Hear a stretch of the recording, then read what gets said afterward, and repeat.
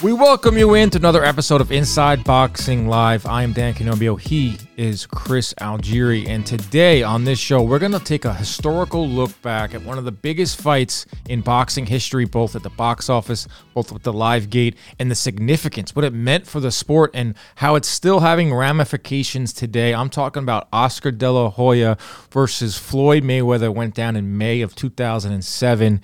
It was dubbed as the fight to save boxing. So we'll go through the background, the lead up, where each guy was heading into this fight, the fight, and the aftermath. Chris Algieri, how are you, sir? Where did you watch Mayweather versus De La Hoya in 2007?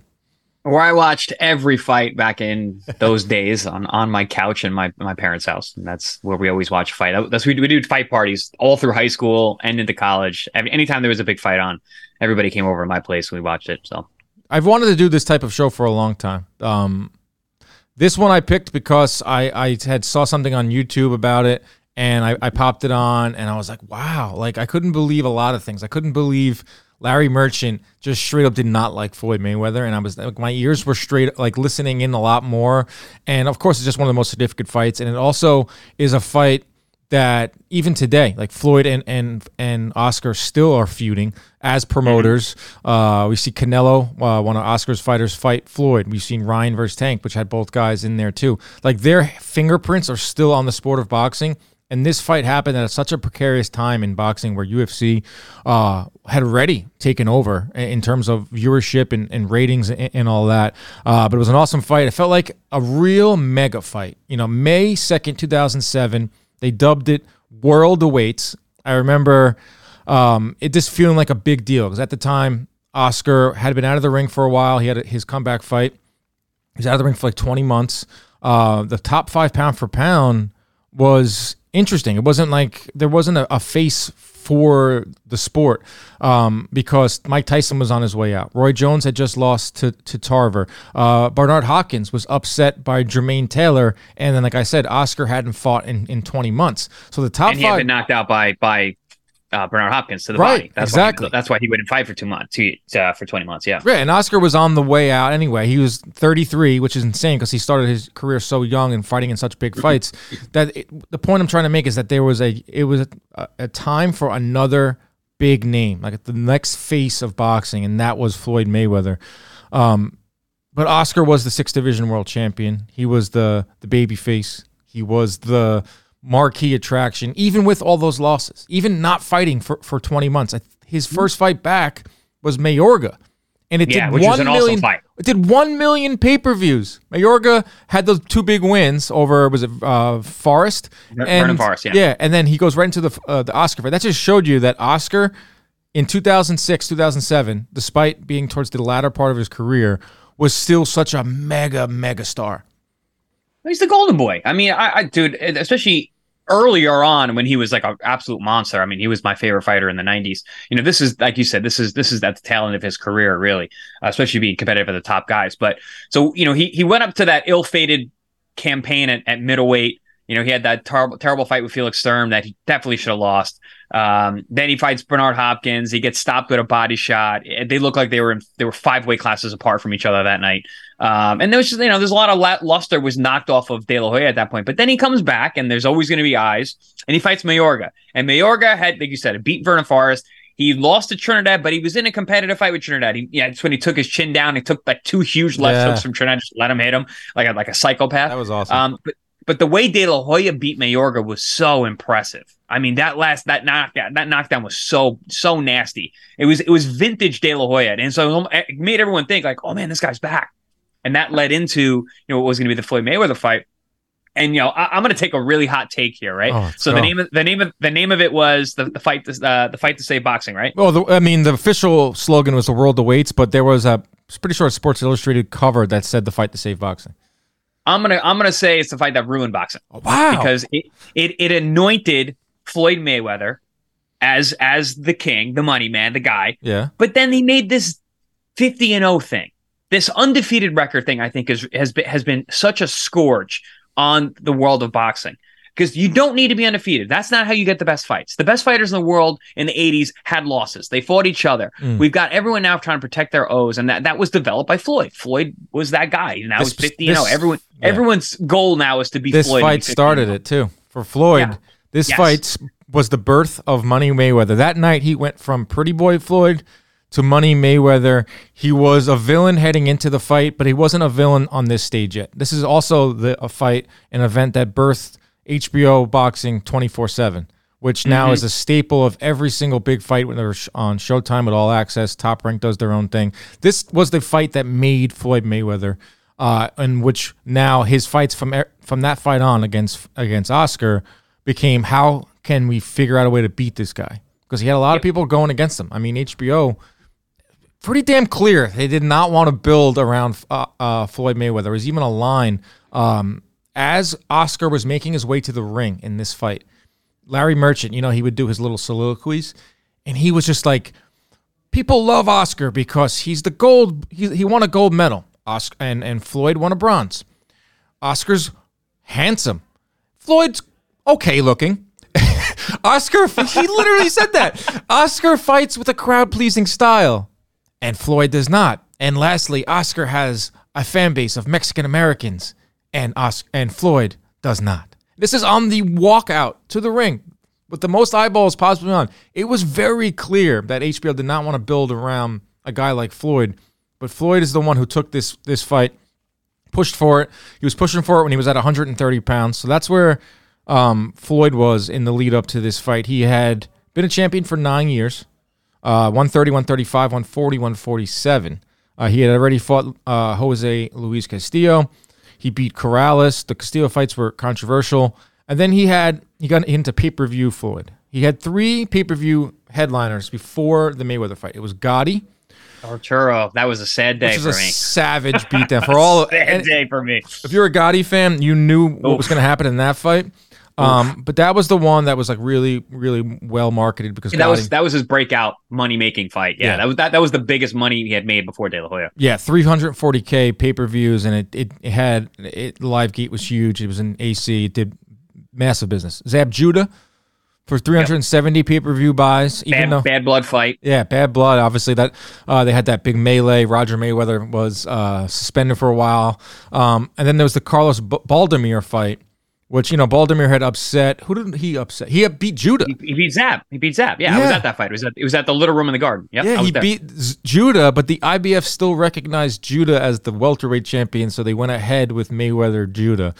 But Mayweather had fought 3 pay-per-view fights before he hopped into this huge fight. And what's interesting about Mayweather in this fight is this fight was contracted at 154. This was for De La Hoya's 154-pound title. Mayweather had only fought one legit welterweight before he hopped up to. He only weighed in at 150 for this fight. He actually said afterwards I was 148 on fight night. He had only fought Zab Judah at welterweight, and he went right up to fight a 154 pounder. So that was pretty incredible. Well, no, he fought Baldomir at 47 too. Right. So two fights at welterweight, even though Judah was a smaller welterweight. But to go from like 1 year before that, or 18 months before the Mayweather versus De La Hoya, Mayweather was fighting at 130, 135. Like that was a big time jump up to 150, 154. That's like Gervonta Davis like fighting at 154 like this year. So I think Mayweather trusted his talent so much and trusted that this was his moment at age 29, 30 with all those pay-per-views that we just listed, that it's now. Like it's now for me to get that torch passed to me. Yeah, no, like I said, this is what anointed Floyd Mayweather as the next moneymaker star. And it was the crossing of, basically, here's the crown, I'm the golden boy, now you're the moneymaker now, and then obviously we've got Canelo now. So it's like we're getting, at least they're fighting each other, which is cool, that we're getting to see the crown get passed to a guy you're literally stepping over. But yeah, no, then it became the Floyd Mayweather era after this fight. Once De La Hoya was in the rear view, he was never really competitive after that fight with anybody big. I mean, he fought Stevie Forbes, which was a weird fight. And then he fought Pacquiao and got completely decimated.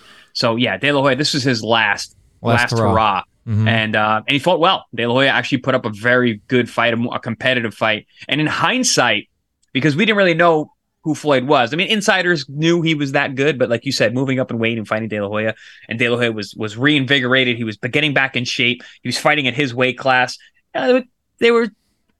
It was a really good performance from De La Hoya, because really, ultimately, if we look back at it, it's like, oh yeah, of course Floyd was going to win that fight. Right. That style was always going to beat him.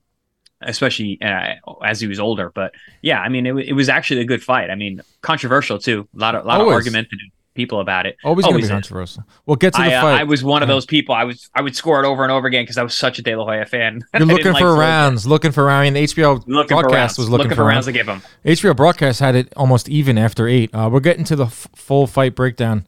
But just some more background. The fight did a $19 million live gate. That was a record at the time. It beat out Holyfield Tyson 2 by almost $3 million. At the time, it was the most lucrative boxing event ever, bringing in $130 million in revenue. It did 2.4 million pay-per-view buys, which set a record at the time, which was broken by Mayweather-Pacquiao. It was also broken by Mayweather-McGregor. So you take away the Mayweather-McGregor, which was kind of a circus fight, and you take away Mayweather-Pacquiao, which we knew was going to be huge numbers. Those were $4 million pay-per-view buys. This was like the third biggest pay-per-view of all time, 2.4 million buys in 2007. So it was a huge success. In terms of money, including percentages, De La Hoya earned $58 million for the bout, the highest purse ever for a fighter. Previous high was $35 million, held by Mike Tyson and Holyfield. Mayweather earned $25 million. And some other funny storylines, I don't know if funny is the right word, but interesting, was Floyd Sr. Do you remember this? Floyd Sr. had been training De La Hoya for the previous 7 fights. And De La Hoya to this day says Floyd Sr. was the best trainer I've had, and De La Hoya had a ton of trainers. But for this fight, Floyd Sr. was conflicted because he was estranged from Floyd. They weren't working together because Floyd was training with Roger. But Floyd Sr. kind of didn't want to be in the corner of Oscar. Like, he didn't want to take it that far where he's literally in the corner trying to figure out a way to beat his son. So I think he priced himself out of being the trainer. So De La Hoya went with Freddie Roach for the first time. So that was a key component of this fight. But that was interesting. Seeing Floyd Sr., he was like so conflicted. Like, he wanted to say so much, but that was a big storyline in this fight, was Floyd Sr. kind of like being in the middle of these two. Number one, I respect that from Floyd Sr. That's your son. I mean, you don't want, like you said, you don't want to be across the ring thinking of a game plan to get your son defeated, especially when his career is going to go on for so much longer than your guys. And secondly, I think actually Freddie Roach was a better trainer for that particular fight. If De La Hoya tried to sit in front of Floyd and roll shoulders and counter, he was going to get smoked. So the aggression that De La Hoya showed in that fight, not to say that, you know, he needs a trainer to tell him how to fight, but I think Freddie Roach's style as a trainer, which is one of being very aggressive, being offensive, throwing a lot of punches, I think was probably a good thing. Yeah. Before we get to more of the lead up, Chris, can you believe we've had 7 months without an NFL game? Can you believe that? I can believe that because I don't really watch NFL. So. Well, I do. Crazy, right? Well, good thing that's over. NFL is here, and DraftKings Sportsbook, the official sports betting partner of the NFL, is giving you a can't-miss offer for week number 1. This week, new customers get $200 in bonus bets instantly when you bet just $5 on any NFL game. DraftKings is hooking everyone up with game day greatness. All customers can take advantage of 2 new offers every single game day this September. Check the app to see what you can get. And now it's time for the longest disclaimer ever. My lungs. Here we go. Download now. Use code IBL to sign up. New customers can take home $200 in bonus bets instantly for betting just $5. That's code IBL only on DraftKings Sportsbook, the official sports betting partner of the NFL. The crown is yours. Gambling problem? Call 1-800-GAMBLER or visit www.1800gambler.net. In New York, call 877-8-HOPE-NY or text HOPE-NY at 467-369. If you live in Connecticut, help is available for a problem gambling. Call 888-789-7777. Please play responsibly on behalf of Boot Hill Casino Resort. 21 plus age varies by jurisdiction. Void in Ontario. See dkng.co/football for eligibility terms and responsible gaming resources. Bonus bets expire 7 days after issuance. Eligibility and deposit restrictions apply. My lungs feel like Oscar's lungs felt in this fight at age 34. Yeah, after the 8th round, I'm actually watching highlights right now. I mean, it was a very competitive fight, and then he just ran out of gas, and that was a common theme in De La Hoya in the later part of his career was his gas tank. He just wasn't able to sustain the action like he did when he was younger. But that happens to a lot of fighters. So yeah, that fight was very competitive for the first 8 rounds, and then Floyd just ran away with it as he tended to do at late in fights. Well, that's what Floyd's game plan was. At the 8th or 7th or 8th round, he looks to Ellerby and says he's going to get tired. And he did. But just a little more on the lead up because this fight was so significant for where it was happening, what time it was happening. 2006. Like we said, boxing was looking for a new face, right, Chris? They were looking for that next face. There's got to be one face. Right now we're in the Canelo the money era. train. You got to have the golden boy, the money train, the face of boxing, however you want to call the moniker. This was that changing the guard type fight. Right, and Oscar was 34. Like I said, Jones done, or not done, but knocked out. Hopkins knocked out. Tyson way towards the end. Mayweather was sitting around 5 pound for pound when all those guys lost. So after he beat Judah, he became unified welterweight, and he moved up to number 2. And there was still like some questions about Floyd. How far can he go? There were questions, unfortunately, about can his fan base, the urban fan base, can they be support a money-making type of fighter? Because with Oscar, it's the Mexican fan base, which is huge into boxing. Obviously, the answer to that was yes. Astoundingly, yes. Floyd had so many fans, and he also had a lot of people that tuned in to watch him lose, which became such a big point of his marketing campaign and brilliantly done. And that was done with HBO and 24/7. But a big part of this lead up and a big part of boxing in 2006, 2007 was the UFC. The UFC had their best year in 2006. They had $200 million in revenue that year. They were killing it. They were getting pay-per-views that were doing 400,000 buys, 500,000 buys. Boxing was not doing anywhere close to that. And it topped out the end of 2006. Chuck Liddell, Tito Ortiz did nearly 1 million pay-per-views to end the year. And I think that's when everyone in boxing, whether it was Arum, whether it was Oscar, whether it was people at HBO, Showtime to a lesser degree because they didn't have the roster that HBO did, they were like, oh shit, we need to do something fast or we're going to get left in the dust. And they had to come up with this fight. But this was a big part of the lead up. And they even talked about it on the fight, at the end of the fight. Like Lampley went on this whole rant about how no matter what happens in mixed martial arts, you will never see what we just saw in that ring, that hand-to-hand combat between Floyd and Oscar. And then they go to the desk, and a young Max Kellerman was like, I disagree with you, Jim. The UFC has plenty of great athletes, and they can hold their own inside the cage. So you saw Max having that foresight to understand what the UFC was becoming and how much of a giant it was going to be. There was this old guard of boxing, which was represented by Lampley, that were like, hold on a second. Cage fights? No, not yet. Not yet. Boxing can still be great. So that was a big part of this. And yeah, I know boxing can still be great. It is great. And it's I don't think boxing is I don't think it's getting knocked out by UFC. A lot of people say that. I'm like, that's not, boxing will never die. We say that all the time. It's funny you mentioned that Tito Ortiz Chuck Liddell fight. That's still like one of the major highlights that they show all the time. Of Chuck just unloading on Tito along the road, along the cage and putting him down. But yeah, no, it was definitely. Listen, boxing needed a little fire under its ass, so to speak, and having like UFC burning behind them and making all this money, and then this kind of fight where we always tend to do that. Boxing's always like, oh, it seems like it's down and out, and then there's the redemption of, oh, no, we still put on a big massive fight, and everyone tunes in. Yeah, this year we're having a spectacular year, even though our heavyweights are not fighting. Right. But yeah, no, I mean, we say it all the time. Boxing will never die. The money is still always going to be there. But this is one of those fights. This is, and the good thing is it was a good fight too. I mean, I enjoyed the fight. You watched it again. I liked recently. it. Yeah. I thought it was a good fight. It was a competitive fight. De La Hoya showed some brilliance, and Floyd showed how good he could be and was, and then he went on a tear after this fight. But yeah, no, I mean, this is one of those fights, and this is exactly why we're covering it the way we are, because this is a standout epic classic in a number of ways. So let's talk about 24/7. Let's talk about 24/7. This was the first time they used it. My dad obviously started CompuBox, and HBO was our big client, and we were very close to everyone at HBO. They would come over to our backyard, play wiffle ball.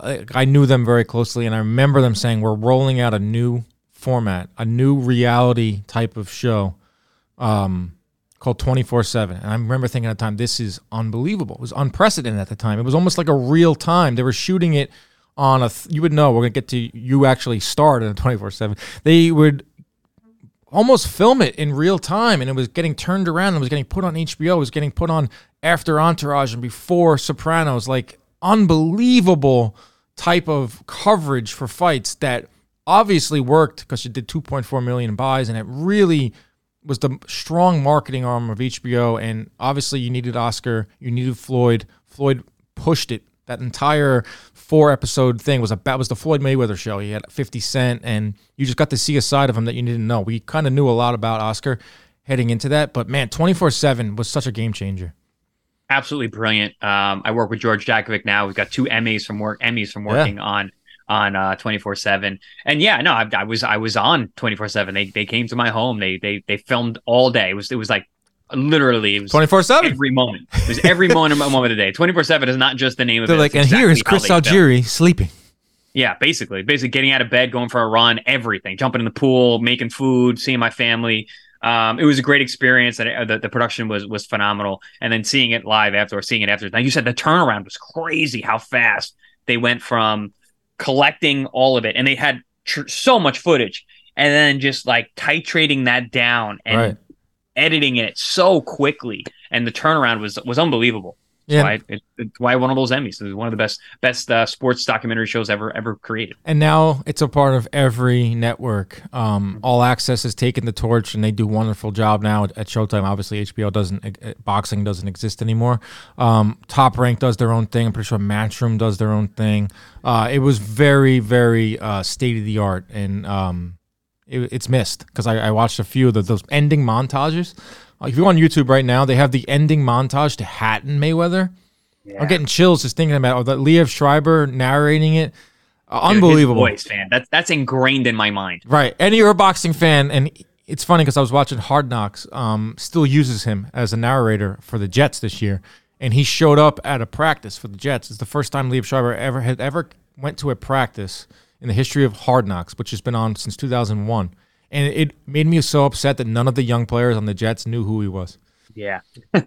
Yeah. We're aging out, man. We're getting old. Aaron Rodgers was like, guys, this is the voice of God. Like, this is the voice from 24/7. Like, this is like the best. And like, you had like one of the Sauce Gardner, the cornerback, was like, oh, cool. And just kept going.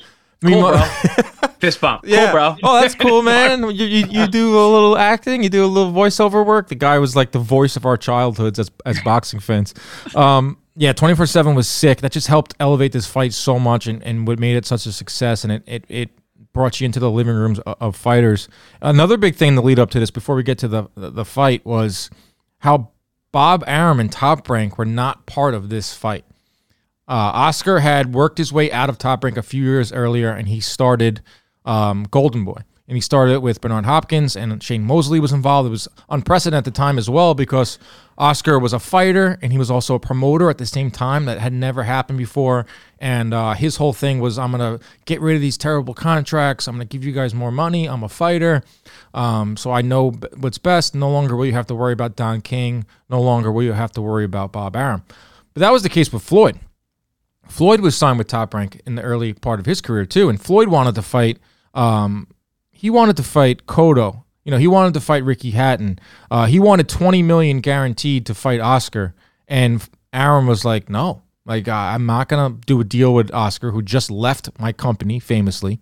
So that's not gonna happen." So Top Rank and Floyd work out a contract buyout for $750K, which is, I can't believe that is such a low number.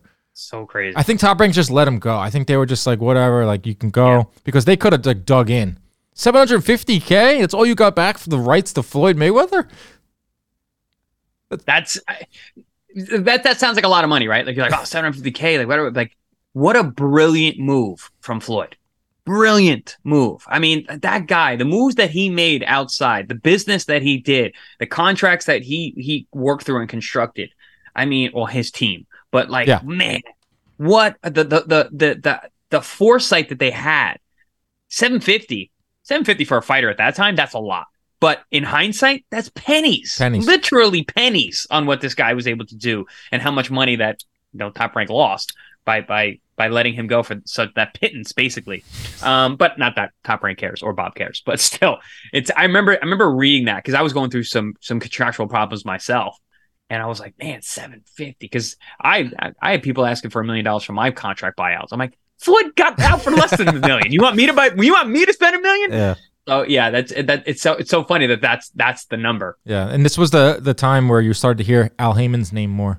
He was a big part of Floyd's career. He's actually ringside. You can see him. He's front and center ringside. I just posted it on Twitter. People are probably wondering, why are you posting a picture of Al Heyman from a fight almost 15 years ago? Because he was front and center. He used to be front and center a lot of Floyd's fights.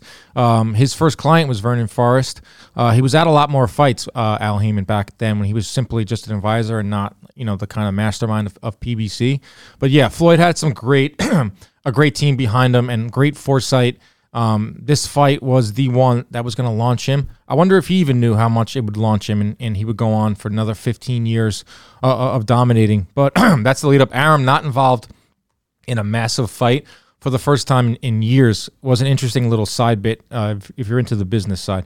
In terms of where each guy was heading in, like we talked about De La Hoya. He was 34, Chris. He had already won six division world champion. He had already headlined 17 pay-per-views. And he was already an Olympic gold medalist. So obviously, that's how he started. And a crossover star.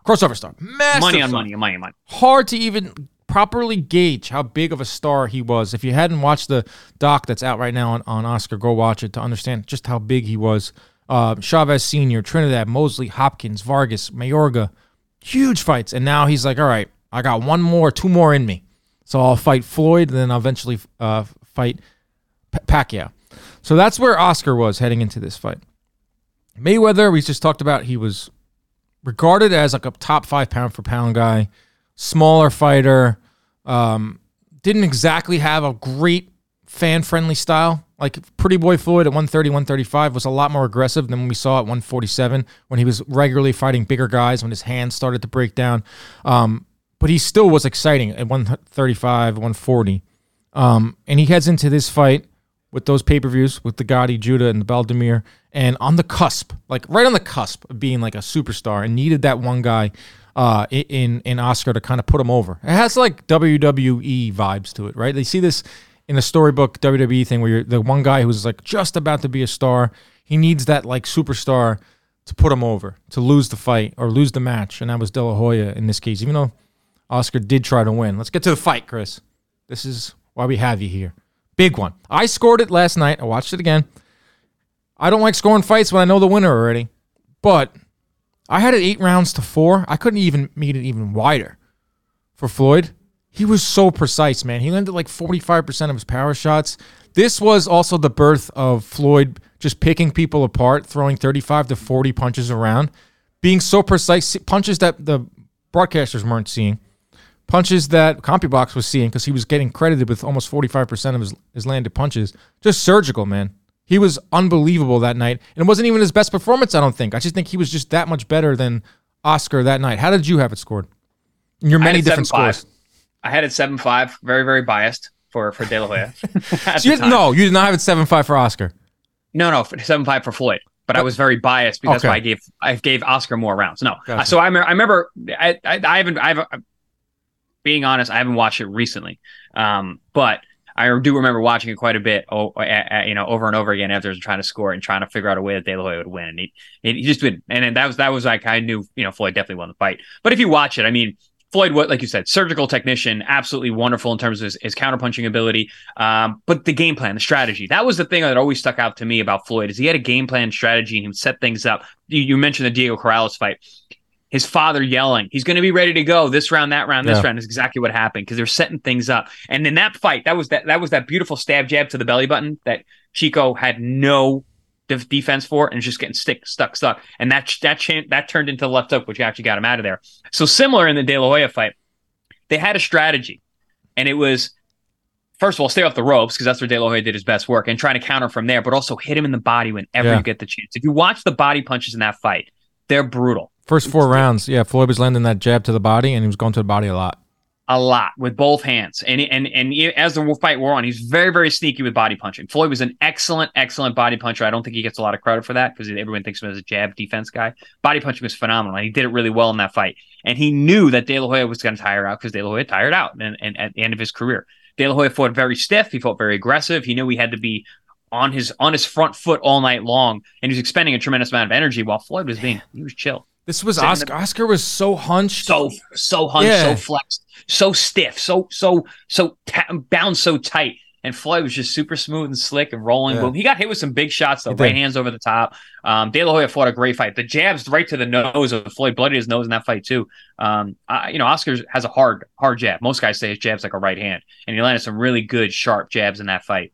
But, I mean, Floyd's precision, his defense, his countering off the ropes. I remember the roll and right hand, bang. It wasn't even a hard shot. De La Hoya was, again, so heavy on the front foot. He was running into those shots. He got rocked one time, actually, with a right hand to the chin that made him take a stutter step in those later rounds. But, yeah, just Floyd, that was when we were like, who is this guy? That was the birth of what Floyd Mayweather was in those biggest fights, those biggest opportunities against the bigger man. That was just that was him fighting the bigger man and having the game plan to do it. Right, and he did that for the majority of his career, fighting bigger guys. Tom Kazmarek scored the fight 115-113 for De La Hoya. Don't know what he was seeing. Floyd looked around like this. Yeah. That was that classic big fight, one bad scorecard. Chuck Giampa had it 116-112. That's probably in line with what I saw, maybe even a little wider. Jerry Roth had it pretty close, 115-113 for Mayweather. Mayweather landed over 40% of his power shots. He landed more punches. Oscar threw more punches. Oscar in this fight claimed that he had the blueprint, and he said it even in the loss. He said, "I have the blueprint. That's how you could possibly beat Floyd." He was throwing those, like, in round 4, it was that flurry of body shots. Right? He was like basically just, it almost looked like a Rocky movie. He was hitting Floyd, but Floyd wasn't. None of them hurt him. None of Oscar's punches had a lot of zip on them. He had a few, like you said, but they were like few and far between. I just thought Floyd was on another level that particular night. Through 8 rounds is interesting when you saw the HBO bias kind of come out. I was surprised. Even Manny Stewart was like, this fight is close. It's up for grabs in the 8th round.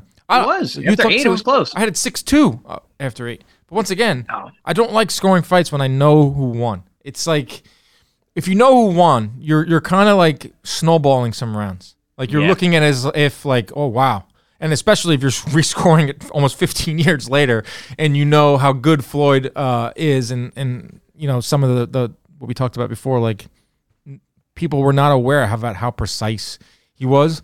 And also, like, the broadcast brought up a good point. Like they thought, Larry thought, can you win a fight throwing 35 punches around, which Floyd was doing? Yes.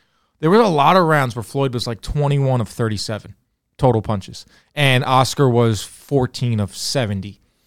So that was a big discussion. Like Larry, right down to the bitter end, could not just give Floyd credit, was not ready to say that Floyd can be a star in the sport by fighting the way that he fought. In his mind, and that's fine at the time, his mind, Larry's mind, and maybe some at HBO were like, you have the way to be a star in the sport is you have to fight like Oscar did. You have to fight everyone and you have to come forward and you have to be a brawler. But this fight proved that, like, you don't. Like, if you have a charismatic personality, if you can figure out a way to reach the masses like Floyd did, and you can find enough people that understand the sweet science, like, yeah, you can have a 10-year run by throwing 35 punches around being a defensive wizard. Well, Floyd flipped the script. He turned all those old heads upside down in terms of, you know, what they thought was the formula for making a star. I don't know if there will be another Floyd ever again. I mean, he did it his own way, and he did it masterfully. And it's not traditionally the style that becomes the money train, the face of boxing, but Floyd did it, and he did it well for a long time. Now the fight ends. There's a big rally in the 12th round. De La Hoya throws a fight high, like almost 100 punches. I'll give credit to De La Hoya. He said afterwards he kind of took the loss fine. Like it was his 5th loss. He was kind of came in as a 2-1 underdog, 34 years old. It was kind of like a moral victory for him. But I will say that without him putting the pressure on Floyd, he put maybe one of the better fights against Floyd, if you think about it. Maybe Cotto and Maidana. But Oscar put up a really good fight. I mean, he said it himself. Without me putting the pressure, there wouldn't have been much of a fight. It wouldn't have been any excitement. I kind of agree with that. He had moments, but ultimately Floyd got his hand raised. But they bring in Floyd Sr. and hilarious interview. Merchant just pressing Floyd Sr. Who do you think won the fight? And Floyd Sr. goes, well, if you go by the scoring points, he goes, Oscar. He threw more punches. And Larry goes, well, they don't score fights like that. So who won the fight? And then Floyd Sr. kind of stumbles, and he's like, if you go by the scoring, Oscar won. If you go by landed punches, my son won. And then Larry goes, all right, I'll ask you again. Oscar or Floyd? Who won? And then he forces him into saying that Oscar De La Hoya won the fight. His dad picked against him. There are a lot of parts about Larry Merchant that are like you can pick apart 15, 20 years later. He did so much good for the sport. But man, like his style of broadcasting is not around anymore. If a fight sucked, he was just like, this fight sucks. If he didn't like a certain style, he was not afraid to be like, Floyd Mayweather's style is boring and he's not going to be a star. I mean, he was proven wrong, but I do kind of miss a little bit of Larry Merchant, but also like listening back and watching this fight, I'm like, oh, I cringed a few times. Yeah, no, I had a big problem with him when I was coming up. I think being a fighter, I think most fighters did, just because of the way he spoke to certain fighters. But yeah, no, that was Floyd just trying to make sure that his meal ticket was still available. He could still make that De La Hoya money if he wanted to go back for training. Because he felt that way too. Well, if that's where you score it, what, like the amateurs? No, he lost the fight. Yeah, so round, and then they go back to Jim Limp, and he goes, as you can see, Floyd Sr. still painfully conflicted between the two fighters, even after the fight is over. It was a hilarious moment. Only the type of moments you can only get in boxing and live TV. The aftermath now, Chris. We're now so far removed from this fight. Happened in 2007.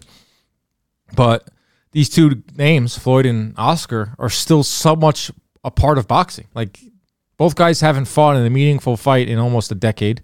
For Oscar, for Floyd, his last fight was Conor McGregor, but before that, Berto, 2015. We're closing in on almost 8 years since Floyd's last meaningful fight. For Oscar, it was 2009, but they're still a big part of the sport, whether it's exhibitions or it's there now as promoters. You know, Oscar's got Golden Boy.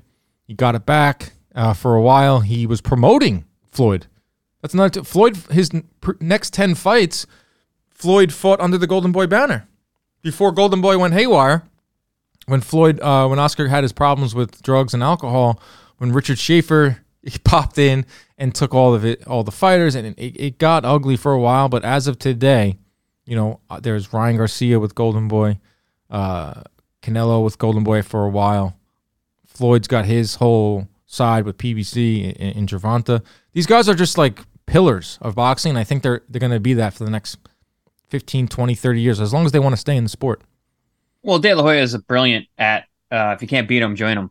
You know, he brought on Shane and Bernard and Floyd, and he makes money with all of them. You know, De La Hoya is the Golden Boy, man. The guy knows how to make money, and he doesn't really put his ego aside because he still fights with. He's still fighting with Floyd.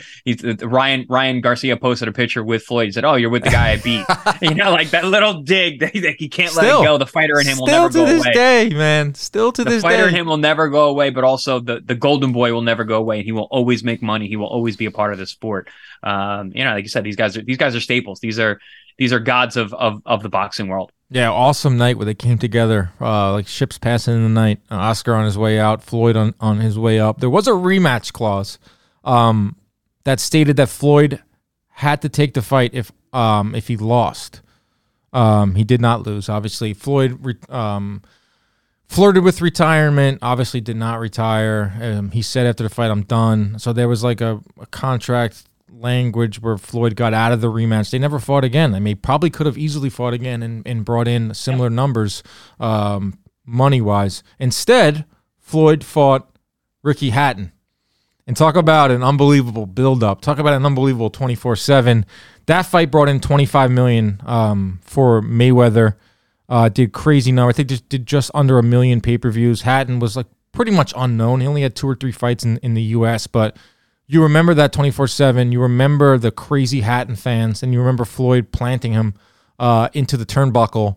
Basically decapitating him. Yeah. But for think of that year for Mayweather, who was guaranteed from Arum $7 million to fight Hatton or $10 million to fight De La Hoya.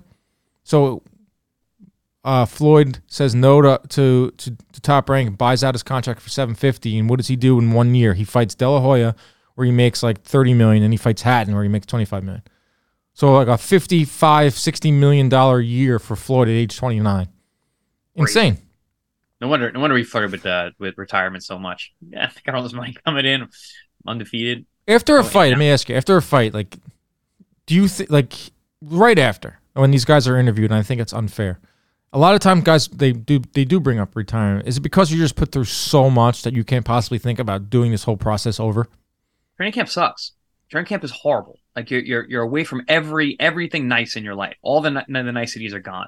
You're stripping yourself down in terms of, you know, what you're doing to your body. You're super lean. You're hungry. You're mean. Your testosterone's through the roof. Everything. It's just like everything physiologically, mentally, emotionally is charged. Then it's after a fight. Your nerve endings are basically open to the air. You're so reactive to everything and anything. Talking to guys after fights is not a great idea. You're getting the most raw human you could ever get.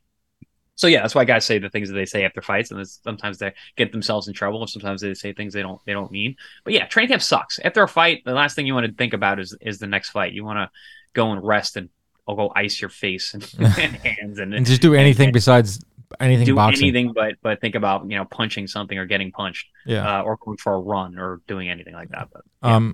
De La Hoya would go on to fight Forbes and then cash out with Pacquiao. Took a beating in that one. He was done. That was it. He didn't have any comebacks after that. He was out of the sport at age 35. Mayweather went on to fight Hatton, like we said, made huge money in 2007. Then he didn't fight at all in 2008. That was his pseudo retirement. He came back and he fought Marquez, and that did 1 million pay-per-views. Mosley did 1.4. That fight? Ortiz 1.2. Cotto 1.5. Then he moved over to Showtime and fought Robert Guerrero. 1 million pay-per-view buys. Mayweather versus Canelo, 2.2. Maidana, Pacquiao did 4.6 million. Berto did 400,000. McGregor did 4.3 million buys, and then he has now gone into the exhibition route and all that nonsense. But this is the fight. This is the fight that launched Mayweather into superstardom, as I just illustrated, with all those $1 million purses and $1 million pay-per-view buys. It will be remembered for a long time, this fight, Chris. What do you think? Yeah, which is why we're here talking about it. It's going to live even longer now that we're covering it. It's really going to be this living for a long time. I hope I hope you guys enjoyed this format. It's something we've wanted to do for a long time. I think people will enjoy it. There's so many more fights out there for us to take a look back on. Like, I feel like we'll refine this format. We'll make some awards.